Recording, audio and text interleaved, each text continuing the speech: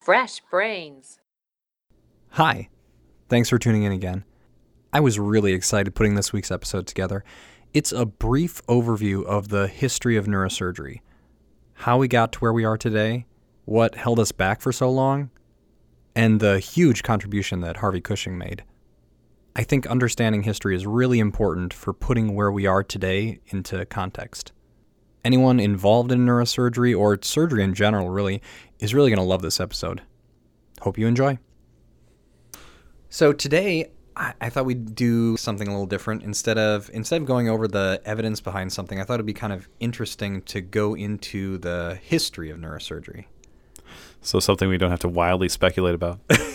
Well, we could still wildly speculate. There'll be Okay. plenty of wild speculation in this episode. When I first was learning about neurosurgery, the story that I hear is it was all founded by like Harvey Cushing in, early 1900s, and that's the history of modern neurosurgery. But it kind of begs the question in my head, what happened before the last 100 years? Why wasn't it until just recently that we actually have this modern field of neurosurgery? What was holding us back that whole time?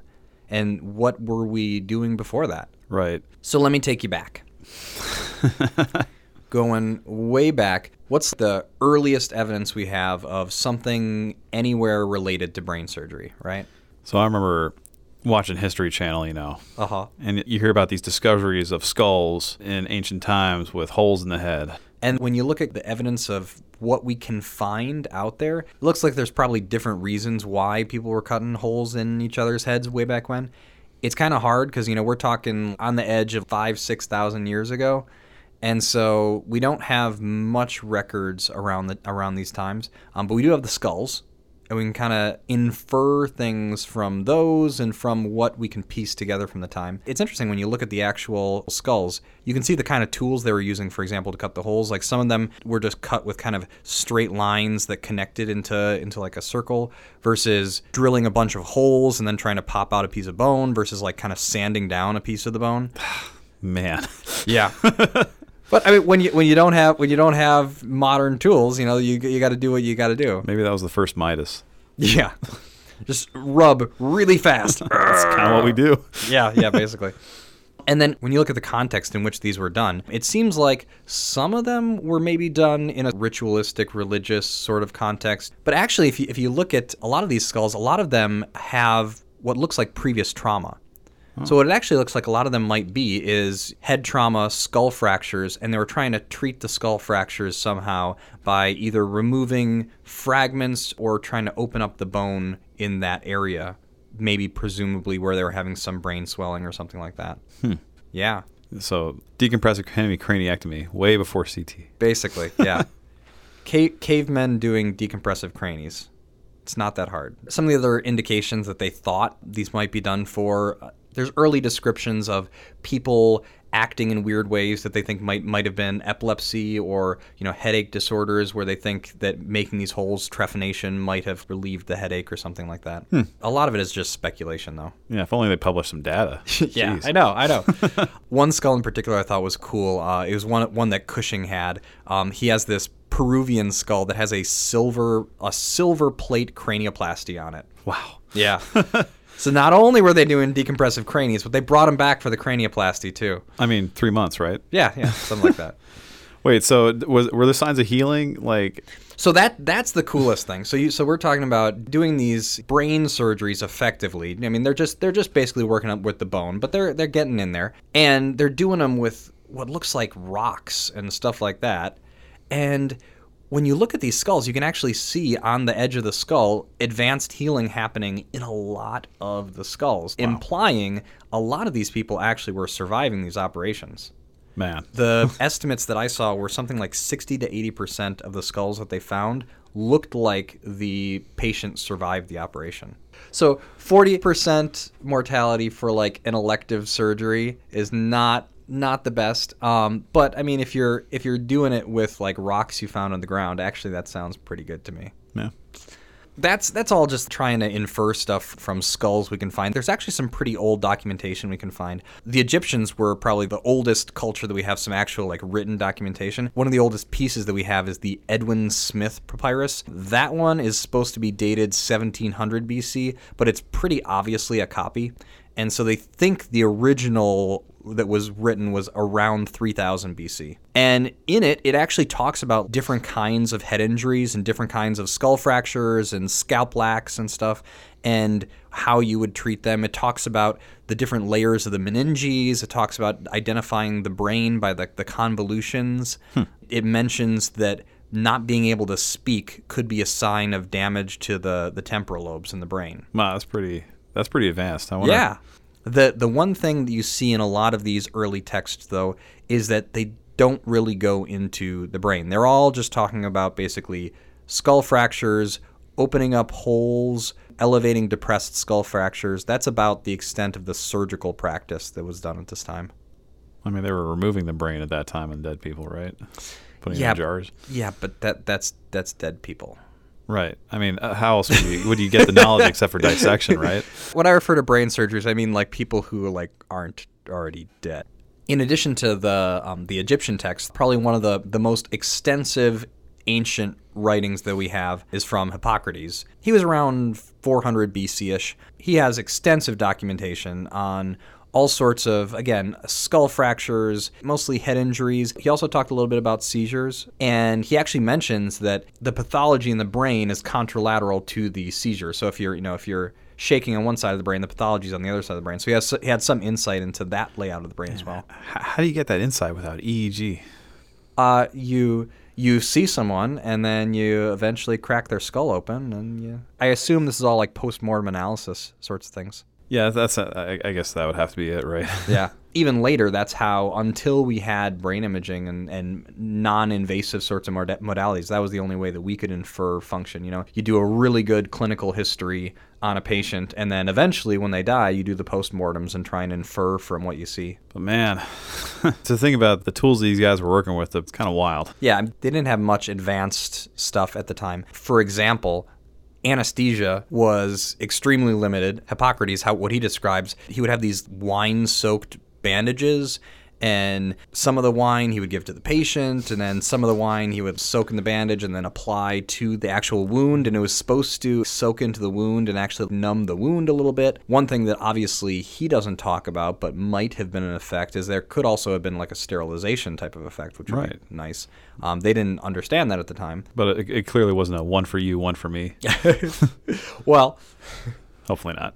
Well, it could have been. It does not specifically talk about that. In records that we have from South America, they talk about coca leaves for anesthesia. They would give the patients coca leaves. They would actually, this kind of sounds gross to me, they would chew up some of the coca leaves and then spit them into the wounds to use the local anesthetic effects, which was probably effective, but not necessarily the best for sterilization, probably. Right. I think I would have gone with the wine in that case. Yeah, wine sounds a little better. But, you do what you can. Right. So it seems like starting out pretty early, dawn of civilization, we're getting some insight, stuff goes wrong with the brain, you get a head injury, we can try and do stuff with your skull fractures, and you would kind of think we're just going to keep improving stuff and getting better and better over time from there.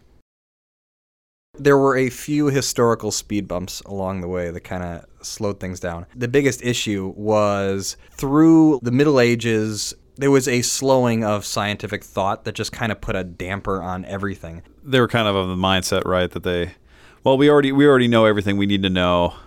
Yeah. We might as well not desecrate any more bodies doing anything anymore. They kind of held the Greek writings as the, be-all, end-all.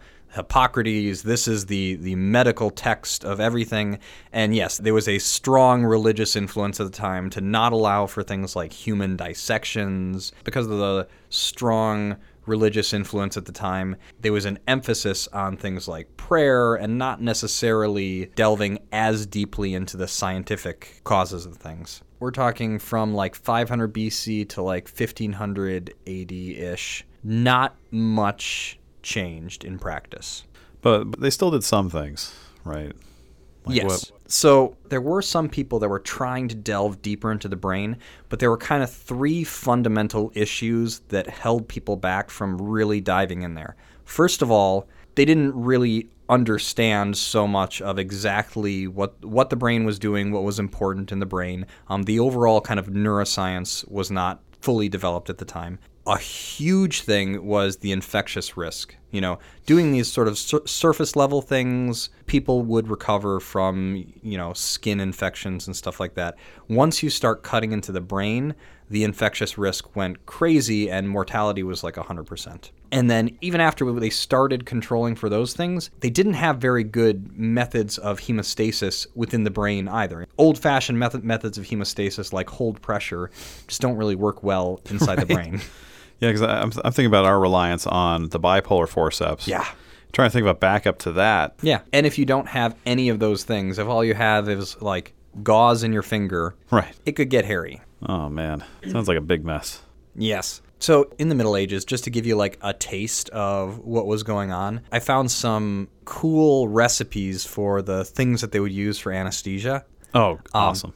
Yeah, which I thought these are pretty funny. For example, from an anesthesia perspective, a lot of times they would just give people different kinds of drugs, alcohol, whatever, to try to zonk them out so they could do surgery on them. And a lot of times they would overdose them and they would stop breathing and die. And so there was this guy, Borgognoni, in around 1200 who came up with the idea of soaking these sponges with all this stuff, like soaking it with opium and hemlock and all the stuff they were using at the time. And then he would stick this sponge underneath their nose, and it would just slowly evaporate, and he would get like a constant concentration drip going on. Basically. Man, it's like the first SIVO. Yeah, exactly. The first volatile going on. That's nice. So that's 1200-ish. Okay, we're making some progress. Some of the big anesthetic drugs at the time were mandrake and henbane, which, interestingly, they sound like something you'd find in like a Harry Potter movie or something, right? They're actually belladonna alkaloids, and we derive atropine and scopolamine from them. And atropine and scopolamine obviously have sedative effects. And so they actually have a basis in modern science too, modern practice. There's a reason they come into common use. Yeah. We get all of our modern practices from one of these random weird things that we just discovered along the way. Right. As a counterpoint to that, here's another quote that I found. And this is like 1600-ish. There was a German surgeon who would recommend salves of earthworms, hogbrain, mummy, and the moss of a man's skull that was either killed or hanged and gathered when the star of Venus predominates. I mean, that's the classic example of a type 1 error. He had a group where the star of Venus predominated and didn't predominate, and when the star of Venus predominated, it was significantly better.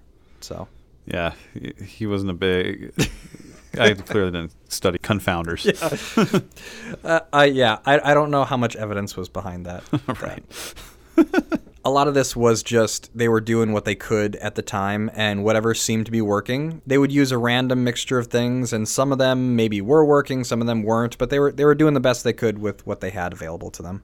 So that's going on through about 1500. So from ancient Greek times to around 1500, really not doing that much, mostly just surface stuff. And one of the real things holding us back is this infectious rate and not really understanding what's going on. So around 1500s, we start hitting into the Renaissance.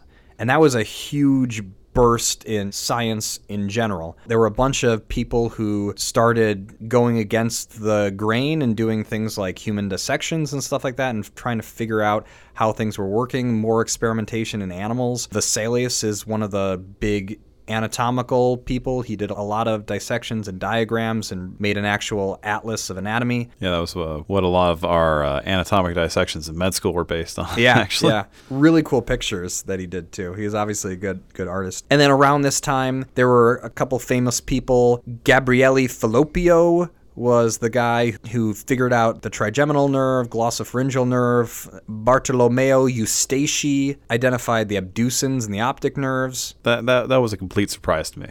Because based on the eponyms, I would not have expected that. Yeah. Falloppio, the guy who figured out the trigeminal nerve. Yeah. And then obviously Thomas Willis in around 1600s, he figured out the vascular system. So that one makes sense. So we're talking 1600s, we start getting some better anatomical picture of what's going on, leading us into like 1800s. Over the next couple hundred years, we get a little better idea of, okay, the brain is actually the important thing. It's the thing controlling things.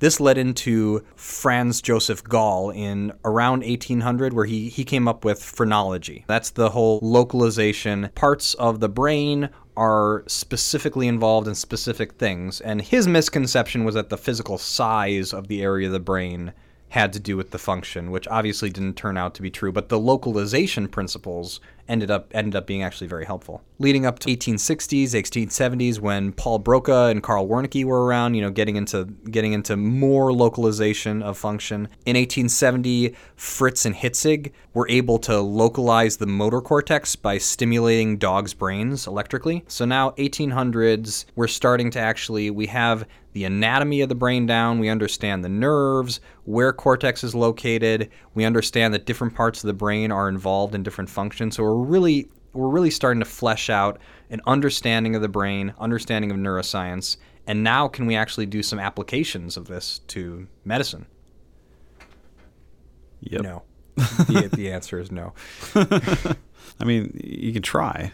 We could try.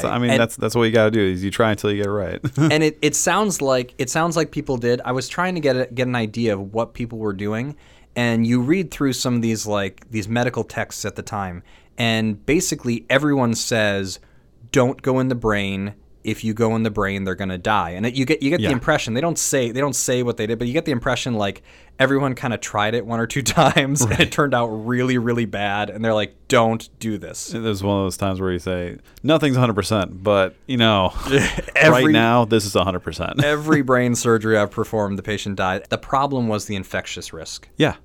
Everyone would die from massive meningitis. Like, for example, even up to, this was 1869, there was a quote from this surgeon, John Erickson, in London, and he said, in the treatment of injuries to the brain, little can be done after the system has rallied from the shock. As much should be left to nature as possible.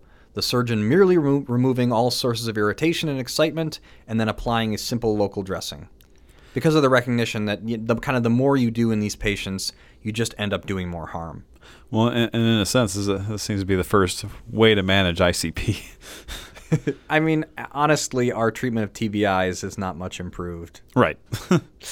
So specifically referring to the infectious risk, an understanding of where the source of infection came from was not very well fleshed out for a pretty long time. When you start getting to the Renaissance, there's some little starting to be hints of, maybe it comes from some source, some physical source. In the 1500s, for example, Ambrose Paré was one of the big people who put forth modern surgical concepts. He was around in the 1500s, and he said that he thought the infection was somehow introduced from the environment.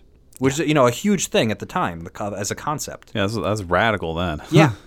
And going all the way up into the early 1800s, we have a couple really specific demonstrations of, okay, I think disease is actually coming from a physical source. Like there was the famous experiment in 1822 by Gaspard, where he took pus from one infected dog and injected it into another dog, and that dog became infected and then died, showing that you can transfer the disease through physical substance, that it's something about that physical substance that actually caused the disease. And then the really famous and tragic story of Dr. Semmelweis in the 1850s, where the maternity ward where the mothers were delivered by doctors who had just done dissections in the morgue, and one ward where the mothers were delivered by midwives who had not done any recent dissections. And Semmelweis saw that there was a huge difference in the mortality between them. And then he actually did an experimental manipulation where he went in there and said, hey guys, after you go to the morgue and dissect people, maybe you should wash your hands. And then mortality dropped. And unfortunately was, booed out of medicine for being crazy, for saying that this was the source of infection. Man, that sort of cultural inertia will kill you. Yeah, I know. Unfortunately, we see lots of examples of that all over, Right. So we're coming up to mid-1800s already. It's been a long time. We've been trying a lot of things. We haven't made a whole bunch of progress, but just in the last couple hundred years, we've made a lot of progress in neuroscience. We're really starting to figure out what the brain is there for. And then we're starting to get some hints of, wait a minute, we might have figured out where this infection's coming from. Mm-hmm. The big breakthrough, obviously, is around 1865, Louis Pasteur comes up with his whole simple experiment. Hey, this thing causes infection, and then I boil it, and it doesn't cause infection. I can sort of experimentally modulate the infectious risk by killing something in this thing. That led off the whole concept of germ theory, and that there is some living thing that's causing this disease. And then a couple of years later, Joseph Lister, in 1867, he was a professor of surgery at Glasgow at the time, he applied Pasteur's theory to wounds, and he started making antiseptic protocols for surgeries, saying, hey, if we think it's coming from the environment, let's try and clean the environment and see if that improves our infectious rates. Yeah, did it work out? Well, this is one of his recommendations from what he published. He said, all carpets and unnecessary furniture should be removed from the patient's room. The walls and ceilings should be carefully cleaned the day before the operation. On the day before the operation, the patient's head is shaved and scrubbed with soap and water, and all of the surgical instruments are boiled in water for 2 hours. Interesting intervention. Take out all the unnecessary stuff, clean everything, boil all your instruments. Yeah. Actually sounds pretty reasonable, right? Yeah, stuff we take for granted now. Yeah. When you read this stuff and you say the recommendation is you should take out all the unnecessary furniture, which kind of implies what's somebody on a recliner. Yeah, there's somebody as you're doing surgery. Is there someone just sitting there? Dog hops up on your lap. Oh, yeah. Hey, buddy. Which, when you look at some of these like old pictures of how they would do surgery, it's the surgeons in like suits and, sitting in the parlor doing their surgery. Yeah. Anytime you see these pictures or depictions with the surgeon with bare hands, the body. Exactly. Oh, man. That's that. And honestly, that's how it was at the time. They didn't understand. A lot of times they didn't even, for example, wash their hands, like with the Semmelweis case, like just simple interventions. Right. To think that was something that they opposed too. That's wild. Yeah. So Lister, after implementing this protocol, he dropped his mortality rate from doing amputations from 45% to 15%. Good. Not great. But better. A lot better. Good progress. Still, 15% mortality from amputation. Okay. But better than 50%. Right. So then in the years to come, a couple more refinement of those things. 1891, Ernst van Bergman introduced heat sterilization, so that made it even easier to sterilize your instruments. Sterile gowns and caps were introduced in 1883, masks in 1897. And then importantly, in 1890, William Stewart Halsted, a prominent surgeon at the time who will come up later. At the time, they were using, these like kind of caustic solutions to wash their hands. He wanted to protect his nurses' hands from these caustic materials. So he called up the Goodyear company and had them make rubber gloves for his nurse to use. So that was the first introduction of rubber gloves to the surgical suite. Yeah. So 1850s, 1900, around this period, all of a sudden we have this huge explosion in we're starting to figure out this infectious risk, which was one of the main things holding us back this whole time of everyone dies from these massive infections. We're actually starting to figure this out. Maybe we can do these surgeries without causing massive sepsis. Right. So one of those big 3 things that we talked about is now a significantly lower risk. Yeah. Now we just got to improve we got to have people calm down to get the surgery.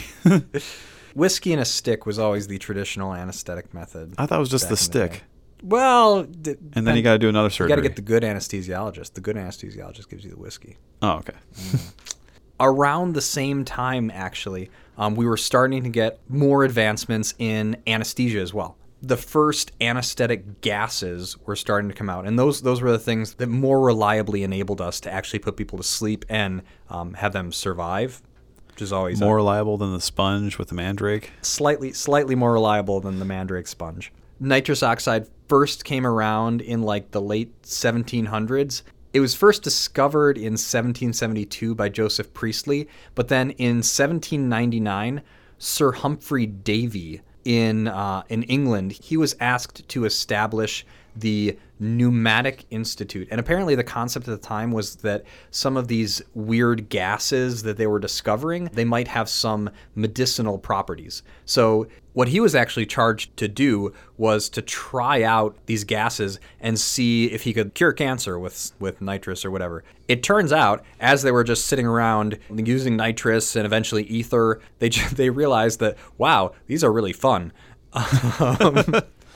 And they didn't cure any of the diseases. Like, it didn't cure anybody's cancer, but it sure made people not care about their cancer. As they realized more, these things don't have really good medicinal properties, but they do actually have really good analgesic and anesthetic properties. The first physician to actually realize, hey, we could use these as anesthetics, Crawford Long in 1842. He was the first one to actually use ether as an anesthetic to remove a tumor from someone's neck. He wasn't the one that's famously remembered as using ether. The person who's famously remembered for introducing ether anesthesia is William Morton in 1846, because he set up the whole public demonstration in Mass General in what's now called the Ether Dome. So we're hitting the late 1800s. The major things that have been holding us back this whole time, like massive infection post-op, not really knowing where we're going in the brain. We're starting to figure those things out. So now some of the first example of like real intracranial surgeries happened at this time. In 1879, in Glasgow, this surgeon, Sir William McEwen, he took out a meningioma, and the patient lived for 8 years. That's a pretty good outcome. Pretty good. In 1884, the first real brain parenchymal surgeries happened. Alexander Bennett was a neurologist. It's interesting to actually read the case report of this patient. The patient came in with some progressive motor weakness and focal motor seizures, and this really progressive pain in his head. And that was his main complaint, was this pain in his head. And it's actually kind of sad reading through the report of it. It talks about him staying up all night screaming, and that this was completely unbearable for him. The surgeon at the time, Sir Rickman Godley, he wrote up the whole case and goes into detail of exactly what he did, a lot of his thought process in doing it, which sounds really kind of honest. In this patient was kind of at the brink. This was the only thing they could think of doing, and they understood it was risky, but they were going to try it out and see what happened. At that point, it was kind of like, we think this patient's going to die. This is almost like a palliative operation. Right.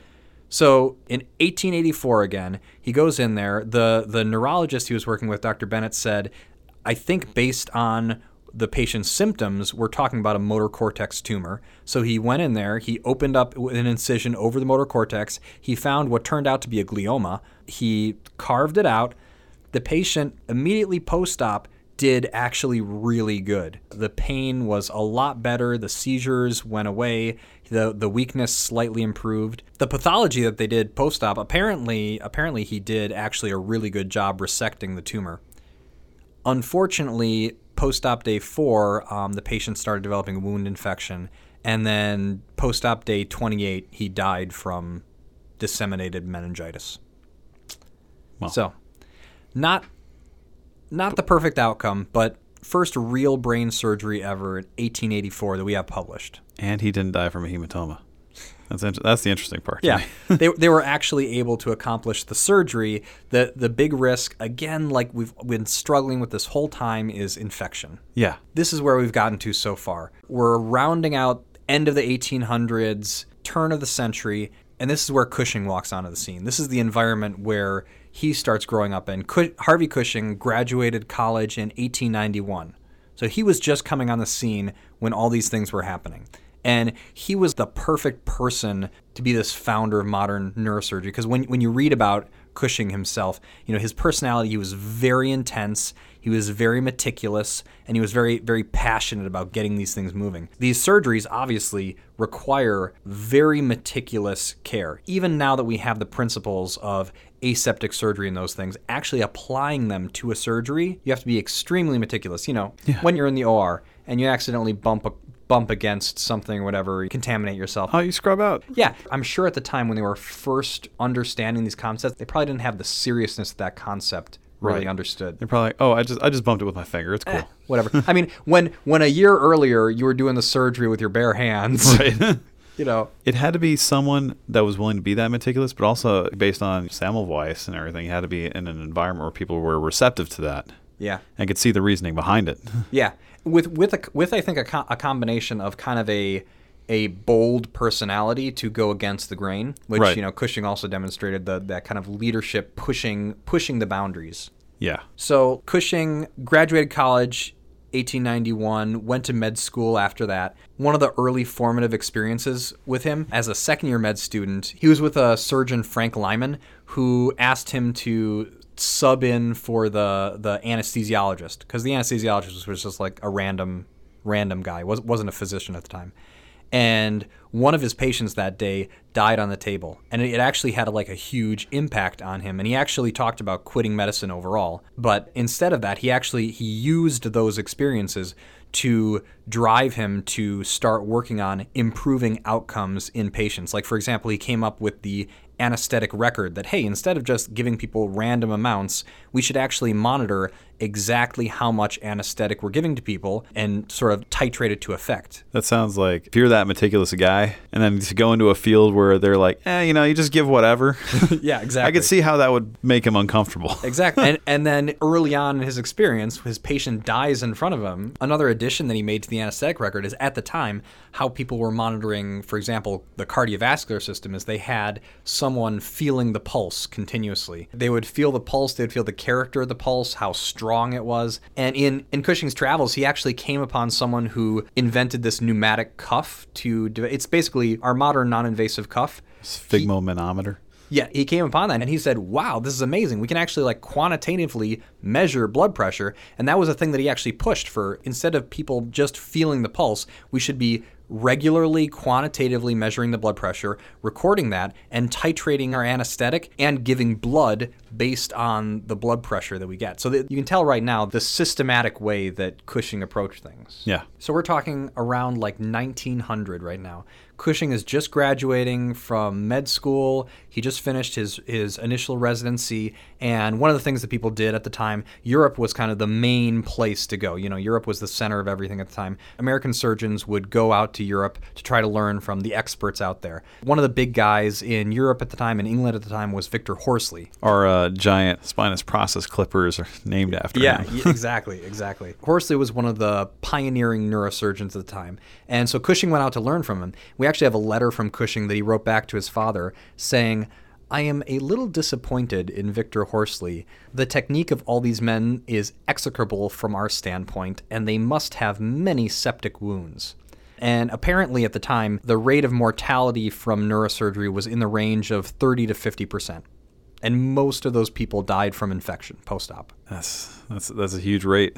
Yeah. Even those people that did not die of infection, bleeding was also a huge problem at the time. Like we said, we did not have very good ways of dealing with the bleeding. So now that we're getting deep into the brain, we're getting more bleeding that's getting harder to control. We also didn't really understand transfusions at the time. Right. So it's not like we had a blood bank. They didn't have any blood typing or anything. No. The concept of blood type was only just starting to come out. They also didn't have any way of storing blood. So, for example, they would try blood transfusions if they needed to, but the way that they would do it is they would find a donor, and the donor would just sit there, and if they wanted to transfuse during the surgery, they would just plug in, one end of the IV in one guy, one end of the IV in the other guy, and just literally bleed him into the... Just give him a high chair. Yeah, just sit him on a higher chair and let it go. One of the big contributions that Horsley actually made himself was in 1886, he developed bone wax. So that was very helpful for cutting down on the bleeding risk there. How Horsley actually dealt with the bleeding? At the time, some people were heating up needles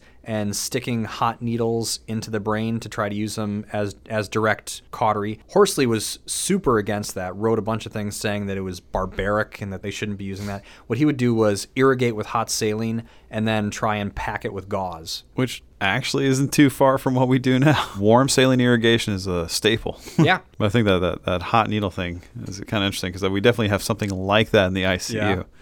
And I will say that it's a lot less effective than electrocautery. Sure. What do you use it for now? Oh, well, since we don't have a Bovie machine in there, they actually have a little, basically it's a battery and a light filament. And you can use it for cautery if you need it, but I would say it's rarely used. Yeah, just not super useful. Yeah. But, I mean, it's better than nothing if you need it. So we're talking like 1900s here. Cushing came back to the U.S., doing his little stint in Europe, pretty disappointed in the current state-of-the-art technique. When he gets back is one of the critical moments in his whole career. He meets up with William Halsted. He was that famous American surgeon at the time. He was one of the founders of Johns Hopkins. He met up with him. He became Halsted's protege and started working at Johns Hopkins with him. With Cushing's emphasis on using strict aseptic technique, being very meticulous with his dissections, being very meticulous with the bleeding, by 1910, Cushing had done 250 surgeries and had a mortality rate of less than 13%. And on the last 50 surgeries that he did, his mortality rate was less than 6%. So he was just getting progressively better and better, and his mortality rates were dropping way lower than anyone at the time. That aseptic technique. This is a reason we consider him the founder and not someone before him. Yes. He's the one that made neurosurgery safe. Yeah, substantial improvements from anyone else doing anything like that at the time. Some of the early contributions that he made. In 1911, he came out with this thing which he called the silver clip. It was basically, he took some silver wire and he wrapped it around a pencil, and then he cut the loops into little U's, and then he had a little, like, it was basically a clip applier that he took these little U's, and then he would use that to just clip off little blood vessels in the brain. First little clips. Exactly. Like, wow, that's amazing. Around this time, Cushing was playing with a bunch of other things. He made this pneumatic tourniquet thing that would squeeze the scalp to try to reduce bleeding. That ended up not really working out. But what he ended up doing in the end, which is sort of similar to what we do now, he would take the hemostats, and as he was dissecting the scalp, he would clip the edge with the hemostat and then just let the hemostat hang, and it would kind of bend over the scalp. And the combination of the clipping of the hemostat and the bending over helped occlude a lot of those arteries. If you see some of those pictures, there are a huge number of hemostats along these scalp flaps, like 20 or so. That mechanical sort of compression probably helped quite a bit.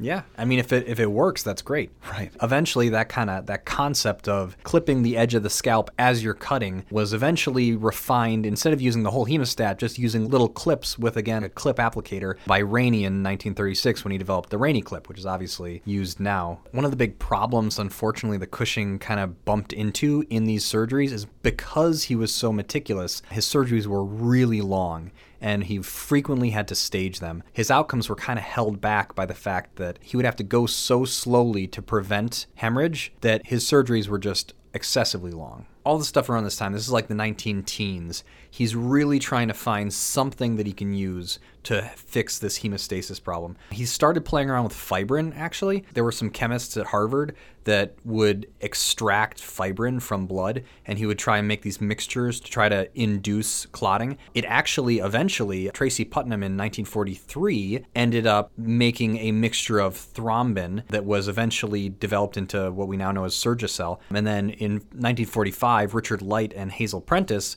developed the gelatin sponge, which is now Gelfoam, Surgifoam, that sort of thing.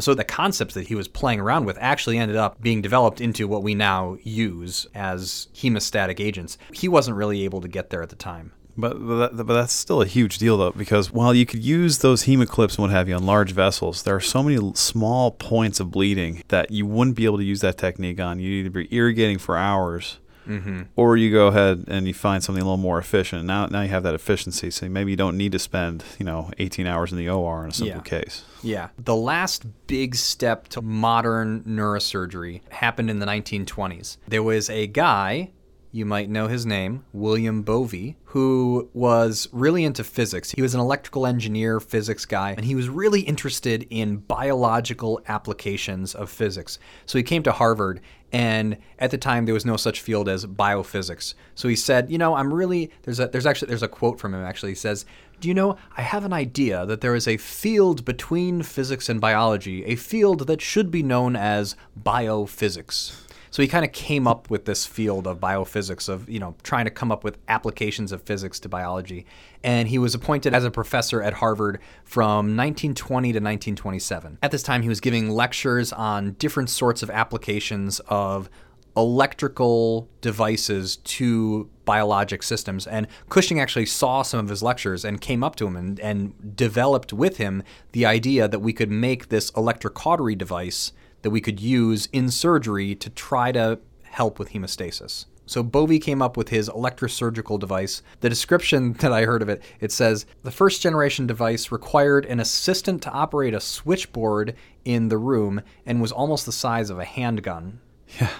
I mean, if you can think about it, at that point, what was this, the 1920s? Yeah, they didn't really have the amplifiers we're used to using now. They didn't. The transistors came out, 20 or 30 years later? Yeah. They did not have all the cool, fancy microchips that we have nowadays. But he got it done. So the first application of this, September 28th, 1926, Cushing was working on removing a really vascular tumor from a patient's head. He ended up actually aborting the surgery because it was too vascular. Mm-hmm. So this is September 28th. So a couple days later, October 1st, he goes to Bovie and he's like, hey, I need your help. Let's try out your new device. Let's call it the Bovie. And so in Cushing's notes from the time, he says, with Dr. Bovie's help, I proceeded to take off most satisfactorily the remaining portion of the tumor with practically none of the bleeding that was occasioned in the preceding operation. In another note of the surgery at the time, I thought this was just kind of funny. Cushing wrote, the operation was a perfect circus, many ringed. The New England Surgical Association was here and almost every hand was occupied with them. I had persuaded Dr. Bovie to bring his electrosurgery unit over here to let me see what I could do with its cutting loop. This had necessitated re-electrifying the operating room. Apparently they had de-electrified it at some point. Dr. Greenaw appeared with 4 or 5 coughing Frenchmen with colds in their heads, and the student who was acting as a possible blood donor fainted and fell off his seat. So it ended up being a huge success, basically. He was able to get the tumor out, really control the bleeding in ways that he could not using any other methods. So it was really a huge step forward. We're starting to understand neuroscience more. We're starting to actually be able to localize things in the brain. We don't have neuroimaging, so localizing at this point is basically just clinical exam. We can figure out, hey, you have these symptoms. I think this might be wrong with your brain. We have anesthesia now. We can put you to sleep. We can wake you up, and you're probably not going to die in between. We have the infectious risk under control. If we use strict techniques, if we use clean stuff, mortality rate is not that high. And now all of a sudden we start having some real modern tools for hemostasis. So we can get you through the surgery in a reasonable amount of time without having massive hemorrhage. So that's what led to the birth of sort of modern neurosurgery, and that's sort of why Harvey Cushing was kind of at the center of it. He came right after this period in the mid-1800s where we had this huge burst of, Pasteur and burst in knowledge in neuroscience, Broca, Wernicke, and with his perspective on things, with his really meticulous technique, with his passion, with his pushing the limits, he was able to apply all of these things to show people that we can actually do brain surgeries reasonably with reasonably low mortality. And that led to the whole birth of the field of, okay, now we can actually do this. And obviously the huge advancement that's been made since those times. And as a more general statement, what he was able to do was he was able to take the discoveries in different fields and incorporate them into a meaningful advance in medicine. Yeah. He was really good at going out there and finding new methods and new technologies and trying to find applications within neurosurgery. So I hope that was interesting. I found it really fascinating looking back at the development of these things. So many wild little things. Yeah. Stuff in the liver into wounds, mandrake in the nose. even with all these cool things, there are actually a bunch of other things that I came across of different evolution of medicine through the time. So maybe in a future episode we can go over some more stuff too. Yeah, I think at some point we got to cover that imaging stuff. Yeah, the development of neuroimaging is super cool. So hope you enjoyed the episode. Thanks for listening. As always, go to our website. Even though this episode wasn't as evidence-based, I will put up on the website the sources that I was using, the books that I read through, if you want to get a little more depth on the history of neurosurgery. The website, again, is freshbrains.wtf. Please subscribe to the podcast. We'll keep trying to push out episodes. If you have any feedback for us, if you just want to say hi, please send us an email. My email is bill@freshbrains.wtf. Carl is carl@freshbrains.wtf. Carl with a K. The right kind of Carl. Carl with a K. You can find me on Twitter at BillGrossMD. I don't remember mine. Carl needs to get a Twitter account. If you send us a really interesting email, we might read it online.